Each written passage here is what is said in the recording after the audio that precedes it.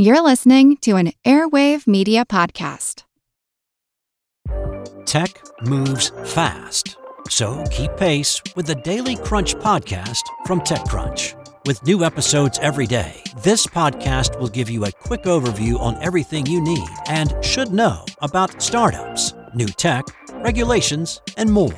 Listen to TechCrunch Daily Crunch now, wherever you get your podcasts. That's TechCrunch Daily Crunch, wherever you get your podcasts. Get ready to geek out. The Wired Science Podcast explores all the latest and greatest in science. Everything from strange diseases and biological breakthroughs to interesting tech and mysteries in outer space. Listen to Wired Science today wherever you get your podcasts. That's Wired Science wherever you get your podcasts. So, Seth, there's been some excitement in the SETI community recently, a claim that Russian astronomers may have found an alien signal coming from a nearby star system. Can you help sort this out? Well, indeed. I received an email, as did many people in the SETI community recently, from an Italian astronomer who says the Russians had found a signal in 2015, so more than a year ago, coming from a star, HD 164595, if you want to know the name of it, that's almost 100 light years away, a star system known to have a planet. They said this could be an interesting SETI signal. So, of course, when somebody blogged about that, the entire world seems to have woken up. Once it becomes blog fodder, then it becomes news, huh? I guess so. I mean, the media attention has been enormous for this because, after all, the public expects us to eventually find a signal. Well, understandably, people are excited about this. Now, the signal that the Russians say they found, there's no dispute that they found a signal, something, some kind of disturbance. Yes. You can look at the data. It's just a plot that they supplied, and there's very little doubt that there's something there. And does it come as a sound? Is it dee, dee, dee? Is it something like that? Or is it just like Sputnik. or is it an aberration on the Well, look, it's all graph? Done digitally. I mean, you don't listen to these things. If you listen to them, it'd be white noise. It's like turning on your kitchen faucet. But it's just that at some spot on the radio dial, there's a lot more cosmic static coming in. That's maybe the way to describe it. Now, hang on. In the movie Contact, Jodie Foster was listening with headphones. Are you telling me that's not accurate? Yeah, no, on several counts. To begin with, Jodie Foster is not in our employ. And beyond that, you don't listen with earphones. Our receiver has 40 million channels. That's 20 million pairs of earphones. Okay. And the hour there is the SETI Institutes, but the SETI community, most members in the SETI community received one of these emails. The SETI community is much wider. Well, much wider, yeah. I mean, there are a couple of groups around the world, but only a couple. I mean, the total number of people is very small. Okay, so just a few people that can check this out. Well, have you checked it out? Do we know whether or not this could be the real thing? Yeah, I was a little skeptical because, you kind of wonder if they found it more than a year ago, why didn't they say anything to anybody? And that still remains a bit mysterious. I think it's probably because they didn't believe it themselves. But in any case, we did. We spent days using the Allen Telescope Array, which is, a phalanx of 42 antennas about 300 miles north of San Francisco, actually, looking in the direction of this star system, hoping that we could retrieve that signal, that we could find it too. You know where it is on the sky. This is a well-known star system. It's not terribly far away. It's a sun-like star, by the way. It's a star very much like our own, and it does have at least one planet. So, not an unreasonable place to expect a signal to come from. But bottom line, we didn't find that signal. But absence of evidence is not evidence of absence, as they say in the skeptic community. So just because you didn't find a signal doesn't mean that there wasn't a signal from an alien civilization. No, you're quite right. I mean, it could be that they were on the air and then they went off the air. I mean, that's possible. Who knows what the aliens are doing? On the other hand, it made me, and I think many people in the SETI community, suspicious that what this was terrestrial interference, as it's called. It was just an airplane with a radar set on it that flew in the vicinity of the Russian radio telescope, or just a satellite passing overhead, because they transmit too.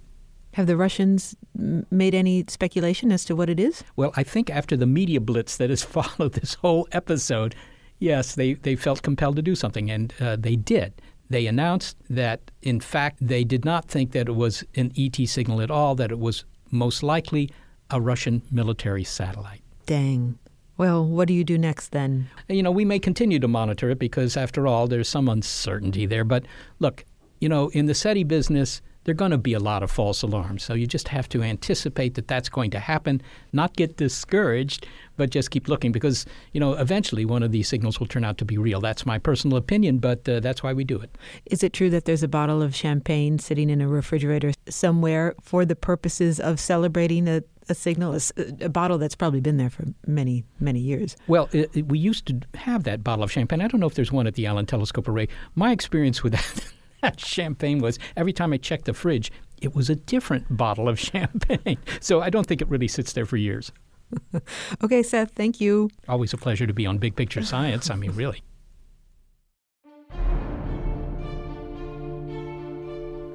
Those watching the skies over Chelyabinsk, Russia in February 2013 were witness to a formidable display of fury in the firmament.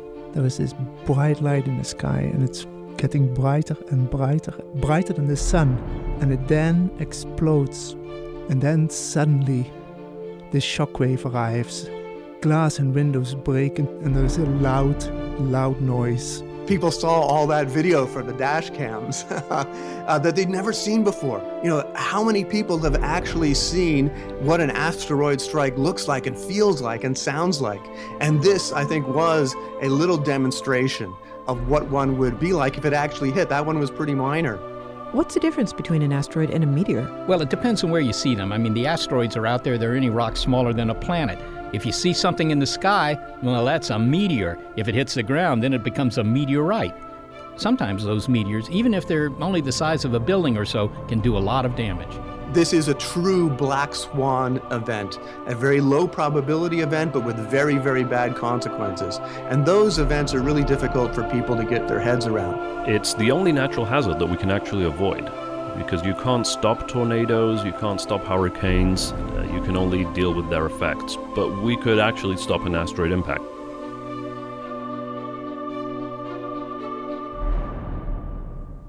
I'm Seth Shostak. I'm Molly Bentley. Welcome to Big Picture Science, produced at the SETI Institute, where researchers investigate the nature and origin of life. On Big Picture Science, we step back to get the wide-angle view on science and technology. And in this episode, we have an eye out for asteroids.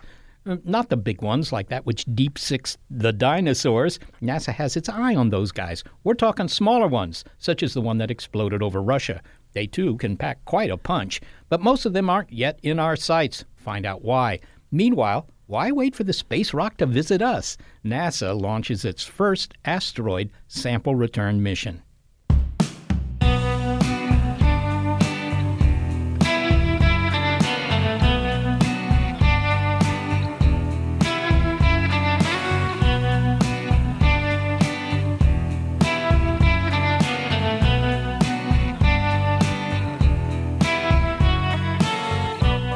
Space rocks come in all sizes, and we're well aware that the big ones can be catastrophic.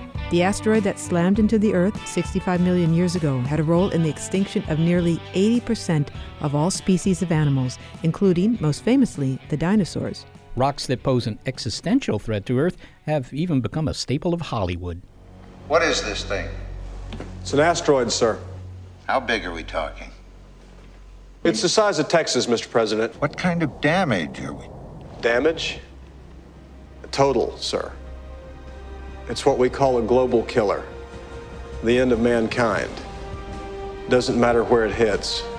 Nothing would survive, not even bacteria. My God.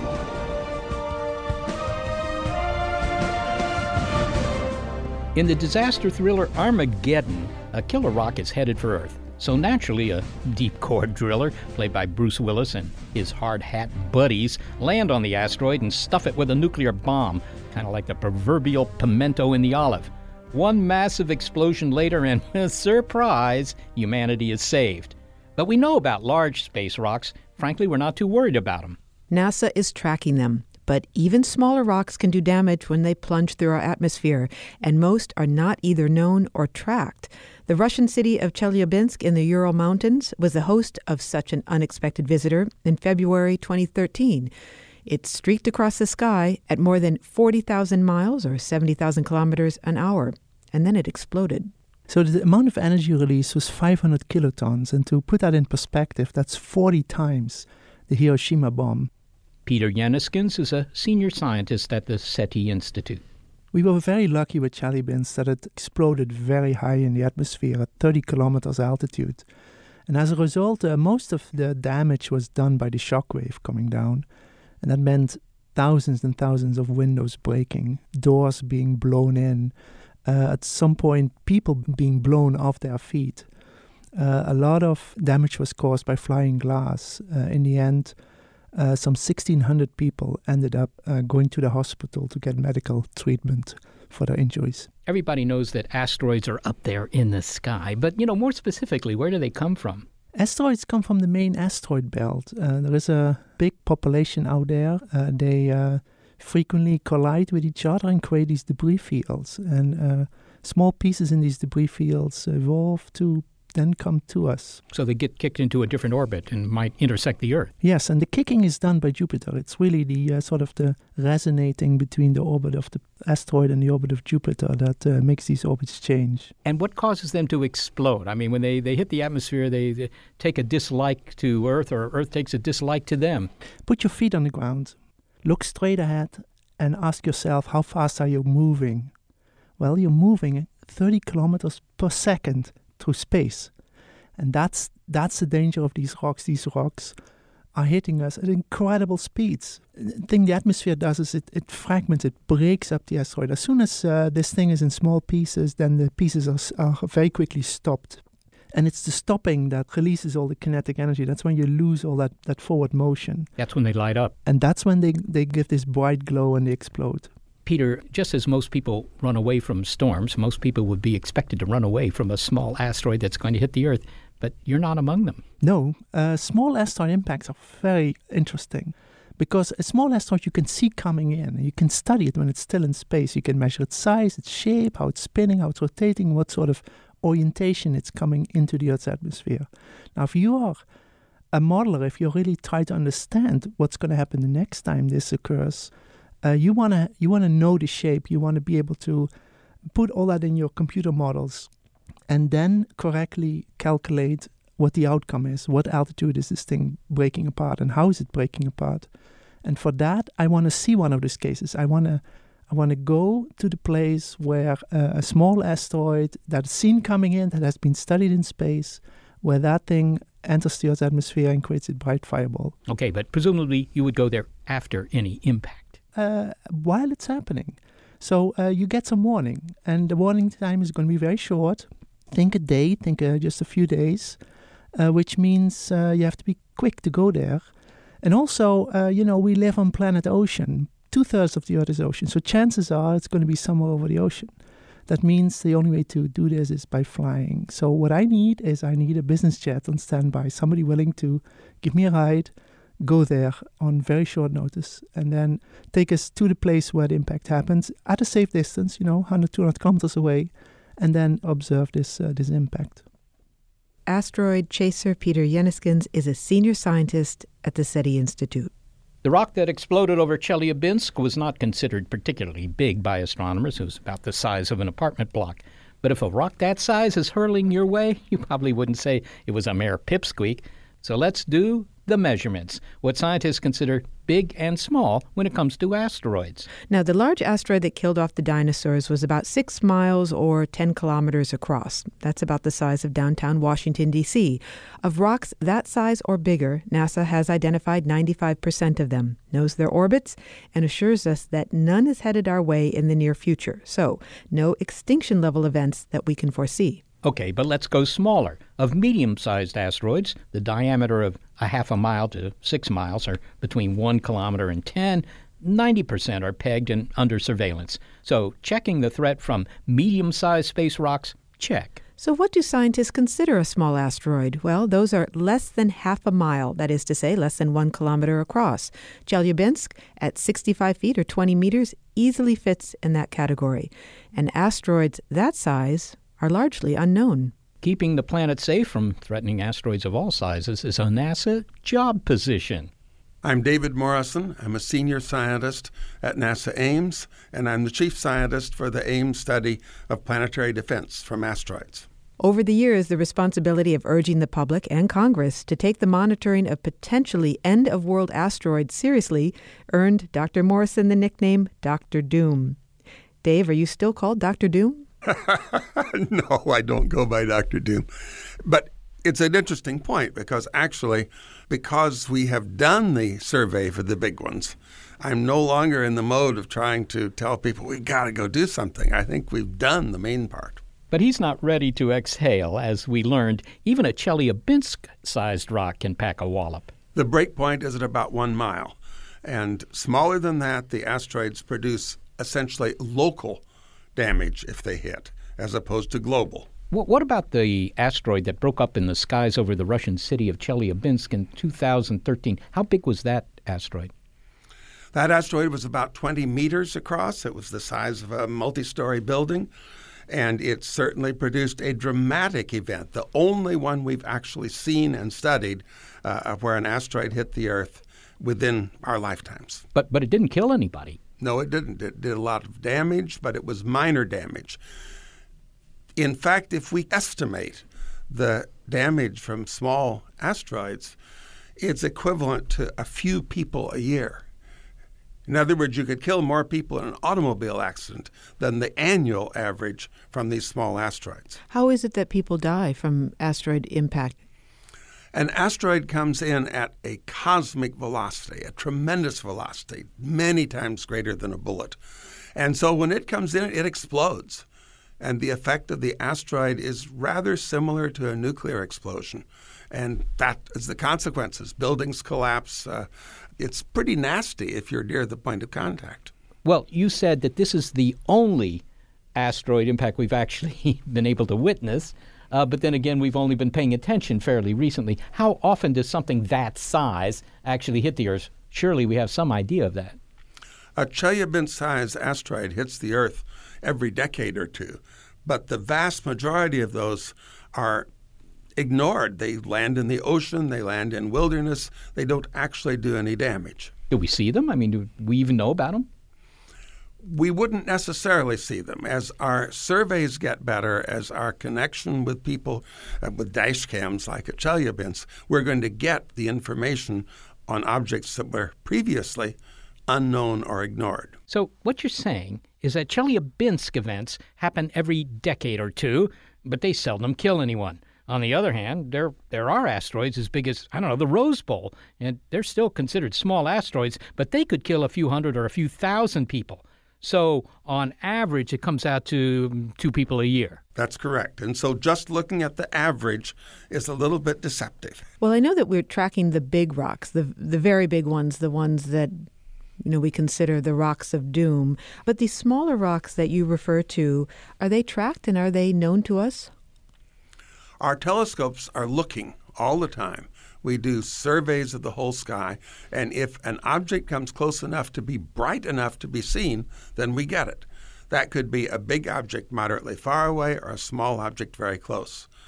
For the small objects, it takes a long time to pick them up because our field of view is too small, and we would need bigger telescopes if we wanted to do a more complete survey. Dave, have you ever seen an asteroid come into the Earth's atmosphere and hit the Earth? Have I ever seen an asteroid coming through the atmosphere? Anytime you look up at the night sky, you will see an occasional meteor and even a bright one called a bolide. That is an asteroidal fragment hitting the atmosphere, but it doesn't get to the ground. And no, I've never seen one that came to the ground. Yeah. If you had, you'd probably have it on your mantle, right?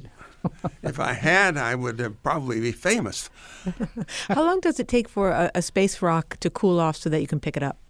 A space rock lands cold, basically. It does. That's a contradiction. People think that meteorites will cause fires, and they don't, because it's cold in space. It hits the atmosphere, and the surface gets hot for maybe 3 or 4 seconds, and then by the time it gets to the ground, it's cooled again. I'd like to get back to the danger from these relatively small asteroids. Now, that includes things that are indeed hundreds of meters across, because those are not the killer variety. What fraction of the asteroids that are relatively small do we know about? I mean, are we at the 1% level or the 90% level? Where are we? For the big ones, the ones that could produce a global disaster, we now have found 96 or 97 or 98% of them. We're almost complete. As you go smaller and smaller, the fraction we have found becomes worse. At 500 meters, we found half of them. At 300 meters, 10%. At 100 meters, 1%. And so obviously the smaller objects are harder to find. Okay, but that means, the implication of that is that a rock could wipe out the downtown area of San Francisco tomorrow without any warning. That's absolutely correct, but the probability is low. But Seth, isn't that sort of fear-mongering too? Don't we need to put this into perspective in terms of what the actual risk is? I mean, wouldn't there be more risk, Dave, by driving or infectious disease than there is from the possibility that you will be wiped out by an asteroid? I think that is the right attitude if you think about averages. But there is always that possibility that an asteroid could come in that's big enough or is aimed at the center of San Francisco that would be truly tragic, far more than any cumulative effect of automobile accidents. You know, you point out that these frequent small rocks mostly land in places where they don't really do any bad things, right? And they're landing in the ocean and so forth. But that does beg the question. I mean, if they landed in the ocean, say 50 miles off the coast of Atlantic City, New Jersey, would there be a tsunami to worry about? Certainly a tsunami can be produced by an impact, by an object hitting the ocean. We think that the tsunamis are not as dangerous as those produced from earthquakes, seismic tsunamis. They tend to dissipate their energy more quickly. So 50 miles off the coast, yes. 150 miles off the coast, the wave would never make it to the shore. For years, David, you have been concerned about the big rocks from space. Those are existential threats. These don't seem to be existential. They are threats. They are things that have to be dealt with.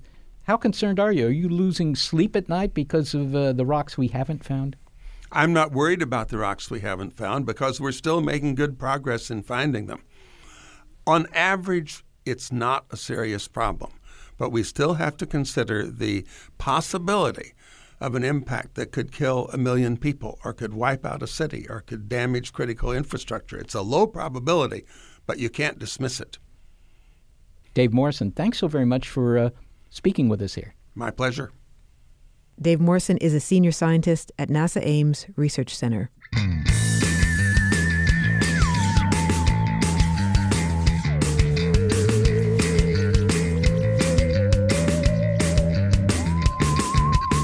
Well, it sounds like being hit by a small asteroid is a rare event. Rare, but not nil. Just 2 days after we talked to Dave, Earth had a close call with a small asteroid. That story next. Plus, why we're not very good at preparing for low-risk, high-impact events. And want to swap your meteorite for cash? Well, first you have to authenticate it. It's Asteroids on Big Picture Science.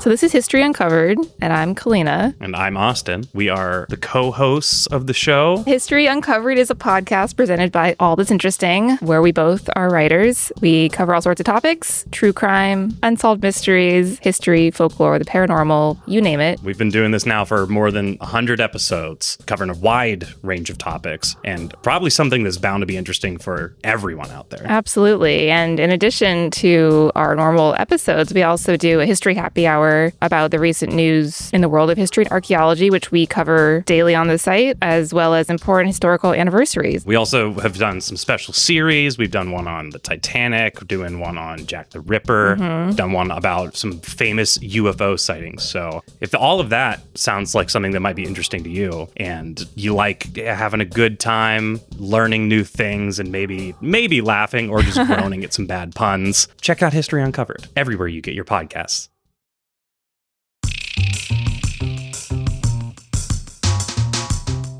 This next bit, if it were a plot device in a movie, might require you to suspend disbelief. While we've been putting together this episode of Big Picture Science, weighing the risk of small asteroids hitting the Earth, a small asteroid, as if on cue, decided to pay a neighborly call. A previously undiscovered asteroid whizzed by our planet on August 28, 2016, just hours after astronomers first spotted it. It was 80 to 180 feet in size, or 25 to 55 meters, so slightly larger than the one that exploded over Chelyabinsk. And it came within 50,000 miles, or 80,000 kilometers, of Earth. Well, that's about a fifth of the distance to the moon, so you could almost feel the wind on that one, if there was any wind to feel in space. But the asteroid, called QA2, passed by harmlessly. It's a reminder that while smaller asteroids, the size that would fit in Central Park, are less dangerous than their bigger brethren, there are millions of times more of them, and some may be headed for Earth. So why are they so hard to spot? It's been likened to finding a black cat in a mine when you don't have any lights. Astronomer J.L. Galache at the Harvard-Smithsonian Center for Astrophysics says that near-Earth asteroids, or NEOs, are dark. The brightest ones only reflect about 20% of the light that hits them, and the darkest reflect only 3%. Nonetheless, there's no need to be fatalistic about facing off with these fiery rocks. It's the only natural hazard that we can actually avoid, because you can't stop tornadoes, you can't stop hurricanes, you can only deal with their effects. But we could actually stop an asteroid impact. But we need bigger telescopes for the smaller rocks. It's true that the smaller ones, there are a lot more of them, so we have to keep working on finding them. And we do find them when they fly by Earth, and very often they come out in the news. But they don't need to fly by that close. They can fly by further away than the moon, several times further away than the moon, and we can still see them. So really, how far away can you find something that's, the size of a motel or something like that? The size of a motel. Many tens of lunar distances. A few million miles? Yeah, a few million miles. But again, it depends on how dark it is. But is that enough? I mean, how many? By the time they get within a few million miles, they're already, kind of close to us. I mean, don't you want to find them farther away? We would like to find them further away, and there is a proposed space telescope that will look in the infrared that will be able to do just that if NASA selects it to launch. It's called NEOCAM, out of the Jet Propulsion Laboratory. We do need large telescopes. There is a very large telescope coming online in the early 2020s, which is the Large Synoptic Survey Telescope, and we hope that we'll be able to discover many more near-Earth asteroids with that telescope because it's 8 meters in size. But for now, we are able just to look with earthbound telescopes. So we have to look in reflected sunlight, and we need them to come by close. But right now, we're discovering several hundred of the smaller asteroids every year. So out of millions, we could find a few hundred a year at the present rate. Yes, but not all of them are dangerous or hazardous to Earth. I assume most of them are not. Exactly, most of them are not. So really, we only want to find the ones that might impact Earth. And those are the ones that will pass close to Earth first. Now let me ask you, if you will, the second and maybe the bigger question. Suppose we find a rock, 20 meters, 50 meters in size, and it's going to hit, someplace where it would wipe out a city or cause a tsunami or something like that. And eventually we will find one of these things if we continue to find them. What are our options? What can we do?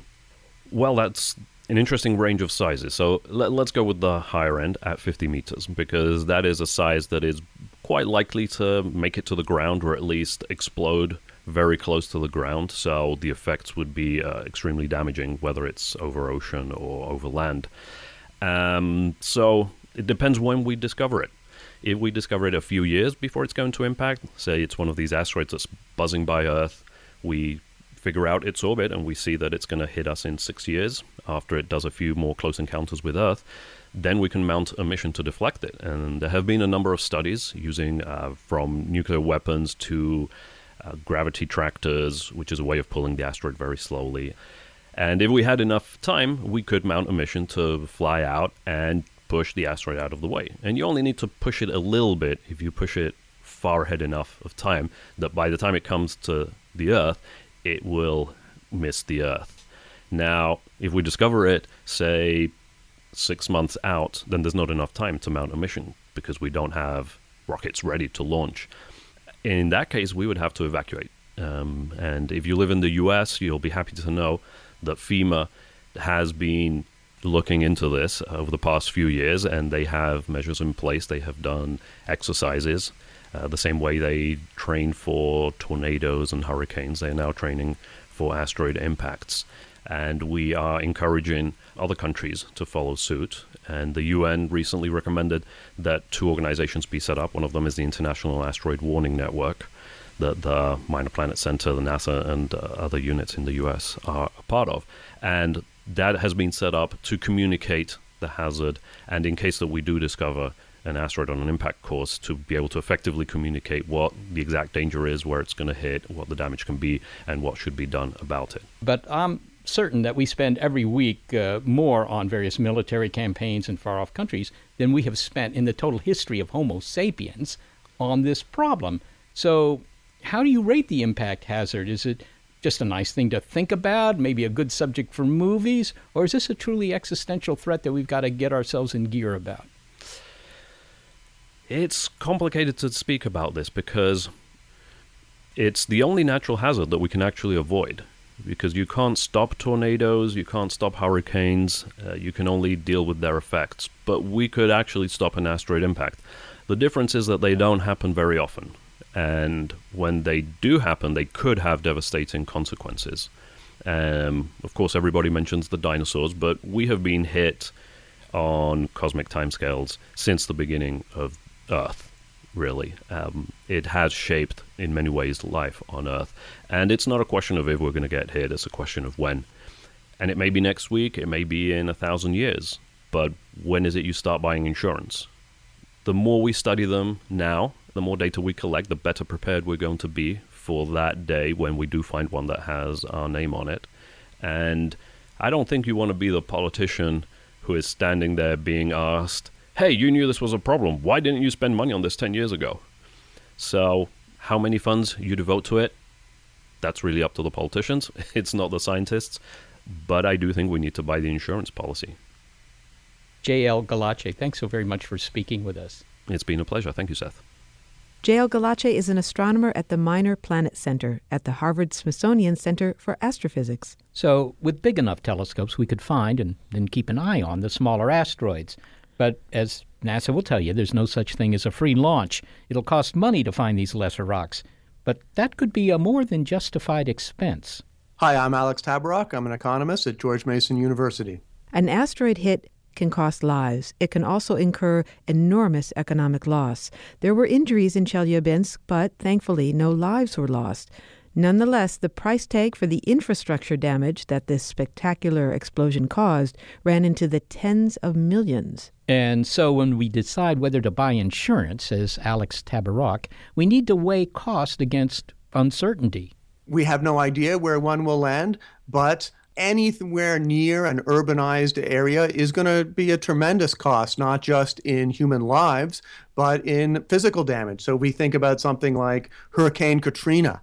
That cost the United States $125 billion, or Hurricane Sandy, that was $75 billion. So those are the kinds of numbers which are certainly possible from even a small asteroid, let alone a big one hitting. Okay, well, you're talking tens, maybe even hundreds of billions of dollars. That's beginning to be real money. So getting started with asteroid defense seems like good insurance. But I would imagine that depends on the actuarial tables. I mean, what is the probability of this happening? Do we have any idea if we're spending too much or too little on asteroid defense? We're definitely spending too little because we're spending basically nothing. Could that be because defending against rocks from the sky is more of what you economists call a public good? And if so, tell me what a public good is. Sure. So I definitely think that's one problem. A public good is something which protects everyone, even if you don't pay for it.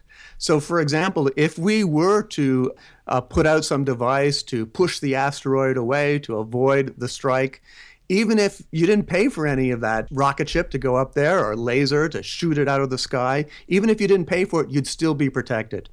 Because you're protected whether you pay for it or not, everyone has an incentive to sit back and say, hey, no, let the other guy do it. I'm going to be protected. Let the United States bear the burden. We'll leave that to them to protect the whole world from the asteroid strike. Well, are you optimistic about that? I mean, I can understand the American public might support something like the National Weather Service or, I don't know, maybe even earthquake monitoring because it's beneficial to a lot of Americans. If I'm a farmer in China, I don't care about earthquake safety in the United States, so I don't want to pay for that. But asteroids, as you point out, are a worldwide problem. How essential is it to get everyone to chip in? I mean, is that even feasible? I'm not that optimistic for the following reason. With these very small probability events, even when they have massive consequences, people tend to round down a small probability event to zero. So to even get people to think about asteroid defense when they haven't had very much experience with being hit by an asteroid, it's really hard. It's a project of imagination, of scientific thought. It's not something which people experience. So it's going to be very hard to convince them that this is a real threat. It sounds like you're not terribly optimistic that we're going to get more money for asteroid defense. I'm not, but here is where I am more optimistic. And that is, I think we may get asteroid defense as a side effect of other goods. In particular, I'm very optimistic about commercial development of outer space. So if we can get a lot of people in outer space mining the asteroids, if we can get, people on the moon in a hotel or something like that, or a Mars exploration, the more things we have in outer space, the bigger the chance that we'll have something as a side effect ready to avert an asteroid strike if we discover that one is coming. So, we have some asteroid miners up there, and maybe we can divert them to destroy an asteroid if one is heading towards us. Well, finally, Alex, I assume you would be willing to pay for asteroid defense. More or less, how much per year is the right number in your mind? No, I'm perfectly rational. I'm not willing to pay for it either. I follow my own models. So you're happy to be the beneficiary. You just don't want to be the guy who's taxed for this. Yeah, I'm hoping that you're going to pay for it, Seth. All right, Alex. Well, I don't know whether I should thank you or not, but I'm going to. Alex Tabarrok, I want to thank you very much for speaking with us today. It's been great talking with you. Alex Tabarrok is an economist at George Mason University, and it sounds like, in his opinion, the pursuit of space mining might help us prepare for asteroid defense. Well, that's right. I mean, the more things and people we put into space, the more expertise we'll have to deal with unruly space rocks. For example, if there were crews out there mining asteroids, well, they could be diverted to helping deflect an incoming one. Indeed, I'm surprised he didn't mention that that's basically the plot of the film Armageddon. Okay, Bruce Willis was a deep-sea driller. But still, who knew that film might be prophetic? Well, maybe the screenwriters. I don't know. But anyway, in reality, landing hardware, if not humans, on a near-Earth asteroid is in our near future. Later in the show, a scientist working on NASA's first asteroid return mission. While we may peer anxiously at the skies for the menace from space, it's worth remembering that when meteors hit the Earth and cause no damage other than a pockmark, they are treasured as souvenirs from the darkest places of our solar system. It's like a message in a bottle, but from a sea hundreds of millions of miles away. That's poetic, Molly. But the rock might also be worth cashola. That's why I hightailed it over to see Sharon Cisneros at her home office of mineralogical research in San Jose, California. Her online business is buying and selling gems and meteorites, and I wanted to see if I'd struck gold with a rock that I found in the parking lot. Or rather, gold plus nickel, iridium, palladium, platinum, magnesium, and of course iron. Well, the only thing I can say is just looking at it right off the bat and hefting it, it's not really heavy. That doesn't mean anything, but since it's so dirty, it's not really likely I could tell you exactly what kind of a rock it is. But it's not rounded. It doesn't have any what you'd call fusion crust on the outside of the sample, which would tend to make one think it might be a meteorite. The main thing about, first of all, identifying a meteorite is to find out if it's magnetic. Yeah, well, I didn't, we could put a piece of steel up against it, but I kind of... It can't be steel, it has to be a magnet.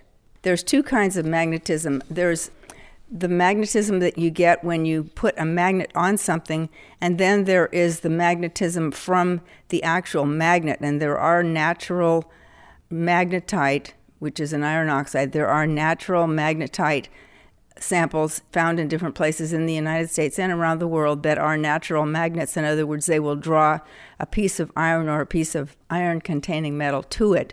but a meteorite will not do that. Okay, so people probably call you up or even walk in saying, hey, look, I found a meteorite. Are they often meteorites? No. It's just plain and simple no. There's so many things what they call meteor-wrongs instead of meteorites. Many people look at a meteorite or they think they found something because it's really hot. Maybe they think it just fell out of the sky and it's still hot, or they find something out in the desert that has a lot of holes in it, and meteorites generally don't have a lot of holes in them, but people have this preconceived idea that meteorites are supposed to be all pocked on the outside with holes, natural holes. So those are generally what people pick up, and not likely. Now you've got a box here with a bunch of compartments, just a cardboard box, and some really interesting looking samples in there. Maybe you could describe a couple of these things. Well, first of all, there are three basic types of meteorites. There's stony meteorites, stony iron, and iron meteorites. And over here on the table, there are some stony meteorites. The green ones. Oh, the green ones. That, those green? yeah. It's hard for me to tell what's green. Problem. Yeah. It's not easy to tell green. I know. Anyway, there are two of them there, and those are from Tunisia. All right, now this other one really does look kind of stony. It looks, I don't know, I mean, it sort of has a metallic look. This is a stony iron. This one here, as a matter of fact, has been cut in half and polished. And if you look at the halves of it, you can see the metal in there. Yeah. And if you put a magnet on it, it'll draw a magnet very strongly in those places. But on the outside, looks kind of like your rock, huh? Yes, except apparently it doesn't, except for that part. You know, I hate to be crass about it, but if I were to want to buy one of these, like, you know, I don't know, something that weighed a pound, I mean, how much do they go for typically? Well, the prices are on them. Oh, wait a minute. That one's $1,400. $1,400. I didn't see the little tags. They're all hidden. It's like in the jewelry stores at night. No, each one of them has a price, and the price is dependent upon the rarity as well as the condition of it. In other words, whether it's had some work done on it to polish it, like these. That one is a natural condition. Okay, so per gram or per ounce, typically, what can you expect to pay then? Anywhere from $1 a gram for the Australian one over there to $30, $40, $50 a gram. Typically stuff like this here. This is one of the more expensive ones. It's $40 a gram. Perhaps you remind people, I think it's like 450 grams in a pound or something like that, right? So that gives you, it's at least $450 a pound and up from there. You know, there are people, Sharon, who say that all meteorites should go to museums and not to shops and things like that. It's sort of like, maybe you could make an analogy with dinosaur bones. They all ought to be in academic collections and things like that. What do you say to that? Really rare ones found in the U.S., the government has a right to confiscate them. Really? Yeah. But they usually they'll take a small piece of it just so that they have a sample of it. The Smithsonian Institute keeps all the meteorites. And then pretty much they could take the whole thing, but they don't. And then you are free to sell it. But you got to have documentation. That's the one thing that's so important is the documentation. Well, finally, Sharon, I mean, you've seen these things every day for a long time. Do you still find them interesting and exciting? Absolutely, yeah. And let me show you with this one right here. This is what they call a palisite, and it's one of the beautiful meteorites because... Oh, it's translucent. You can look through it. Yeah, they have nice green color when you look through it. Olivine and metal, and the metal is like a Swiss cheese thing. Oh, yeah. With the olivine in the middle. It's a piece of jewelry, really. Yeah, yes, these are for jewelry. They make jewelry out of them. They're beautiful. Sharon Cisneros, thanks so very much for talking to me. That was fun. Sharon Cisneros deals in gems and meteorites at the Mineralogical Research Company in San Jose, California.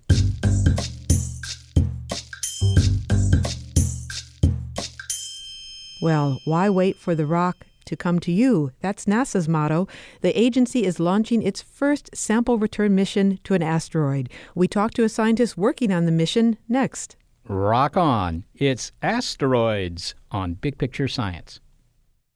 Are you earning and investing in the stock market? In real estate? How about in relationships? Are you earning and investing in your life? I'm Doc G, semi-retired hospice physician and host of the Earn and Invest podcast, where we have the 201 or next level conversations about money and life. Not only how you make money and grow it, but also how you use your wealth to create a better and more fulfilling existence. Join us every Monday and Thursday wherever you listen to fine podcasts.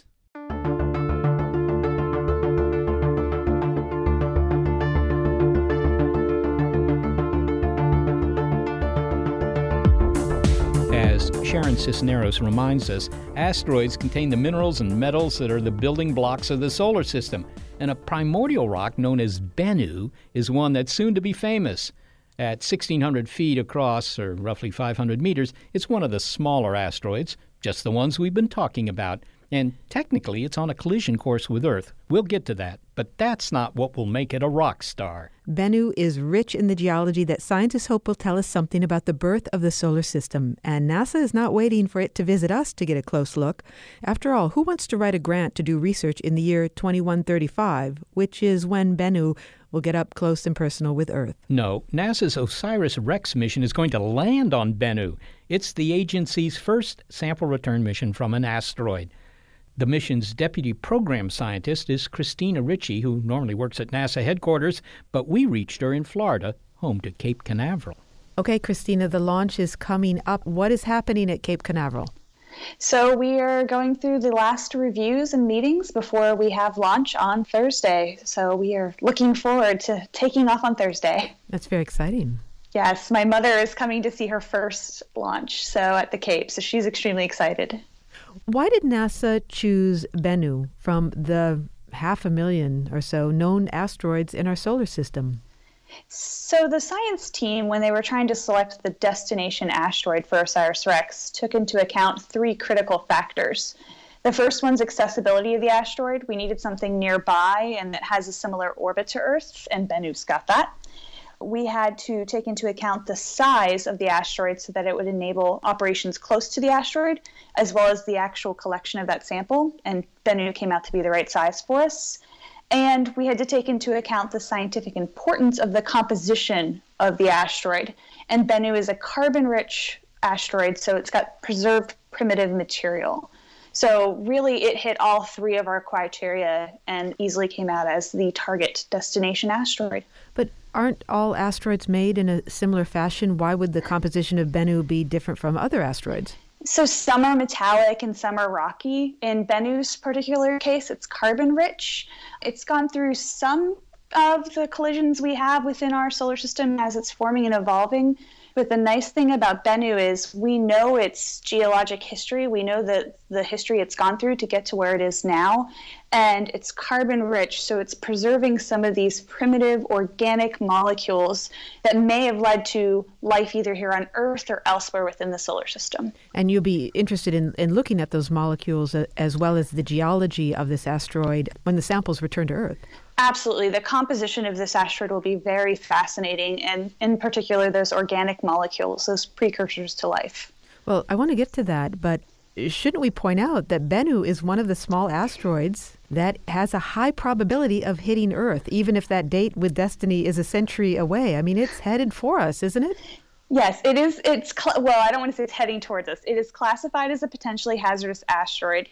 But I think you and I have a slightly different definition of high probability. So the probability of Bennu impacting Earth in the next few hundred years is 1/10 of 1%. So when people ask me this question, I like to say, deep breath in, and now let it go. Because it's not something we're actually concerned about impacting Earth. But what we are interested in learning about from it is how asteroids move.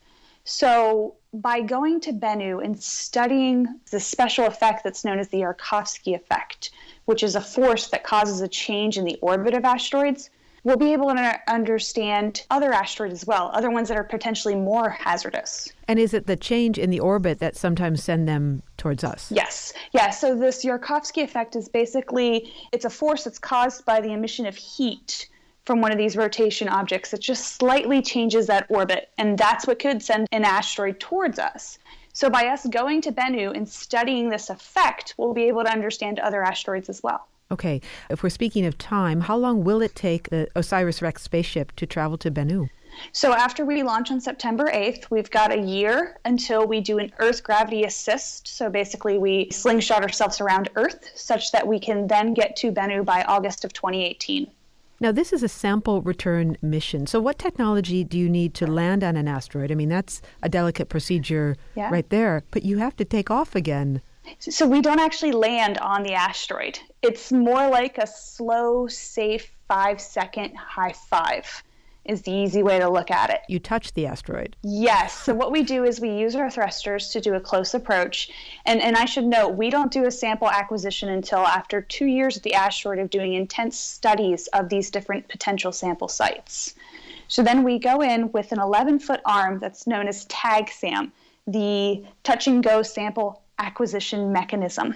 And just think of it as a very long arm, about 11 feet long, that has a circular disc-like container on the bottom of it.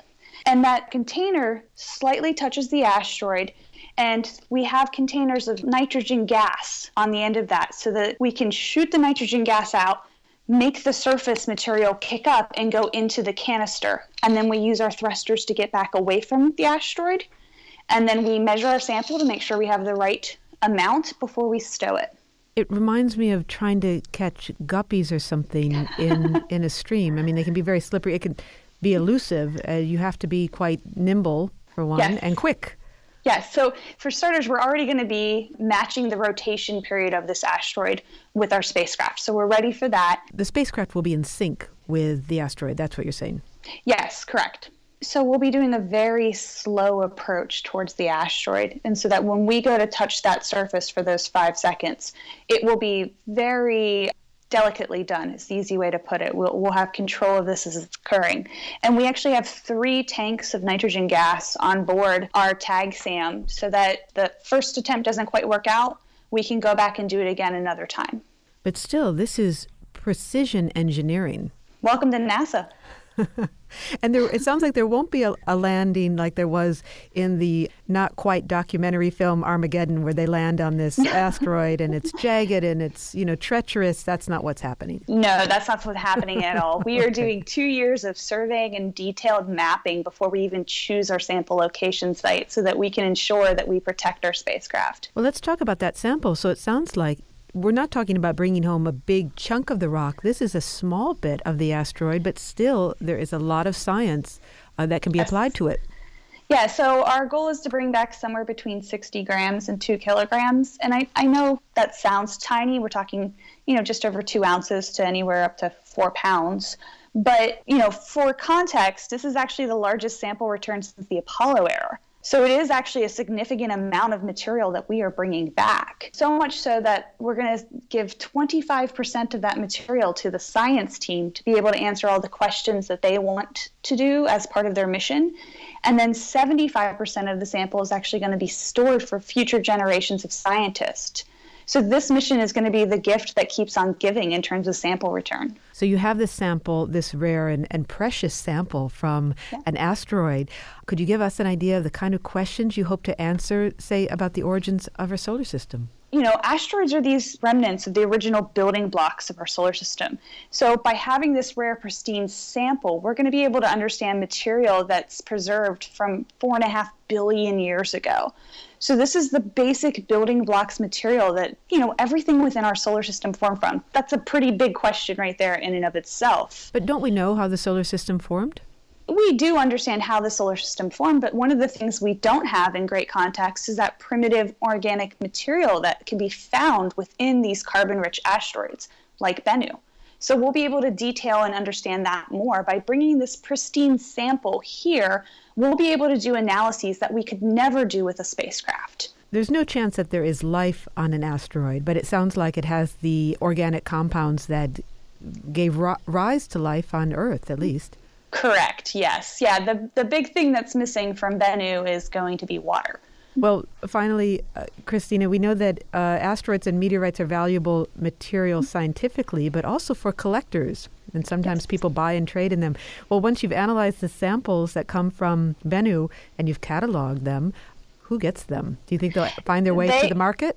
No, they are property of NASA. They will actually be stored at the Curation Control Facility of NASA Johnson Space Center. That's the place where we actually stored the Apollo samples. And they will be available to scientists to use for future generations to come to understand questions we haven't even thought of yet. So we're going to keep this going for a while.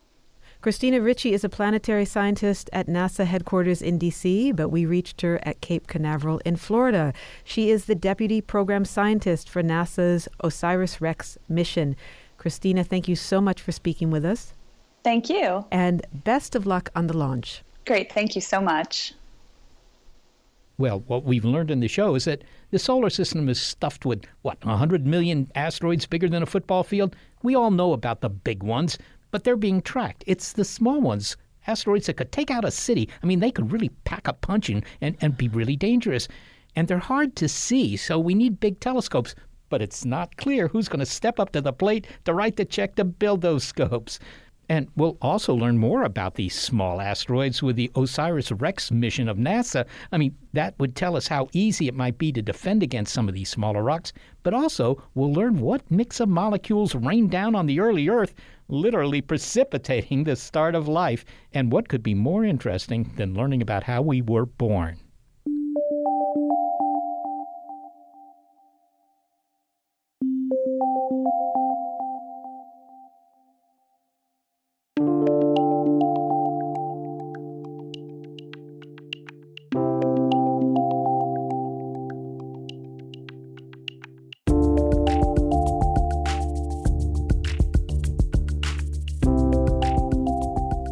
We want to thank the Rockstar crew who help us produce this show, Gary Niederhoff and Barbara Vance. And thanks to financial support from Rena Shulsky-David and Sammy David and the William K. Bowes Jr. Foundation. Big Picture Science is produced at the SETI Institute, a nonprofit scientific and education organization and home to the Allen Telescope Array. And a big thanks also to our listeners. Your ears have been attuned to the episode Asteroids. I'm Molly Bentley. I'm Seth Shostak. If you'd like to hear more Big Picture Science, well, you'll find lots of episodes in our archive at bigpicturescience.org. And if you're a podcast listener, but you prefer to listen to over-the-air radio because it also carries rock stations, well, check out the listing on our website of radio stations that carry our program. And if your local station is not on that list, consider letting them know you like the show. And if you listen to our show via iTunes, well, we invite you to leave a review of our show on our iTunes page. And to reach us directly with your comments, be sure to throw in some faint praise, and then email it all to bigpicturescience@seti.org.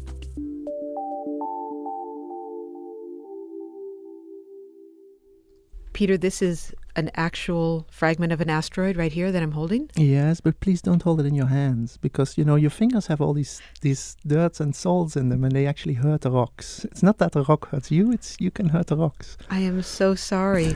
Okay, what I touched there briefly and I put it back in its box is a chunk of our early solar system. Yes, right? It is. It's older than any rock on Earth. Okay, I'm going to close this box carefully. Thank you. Pleasure.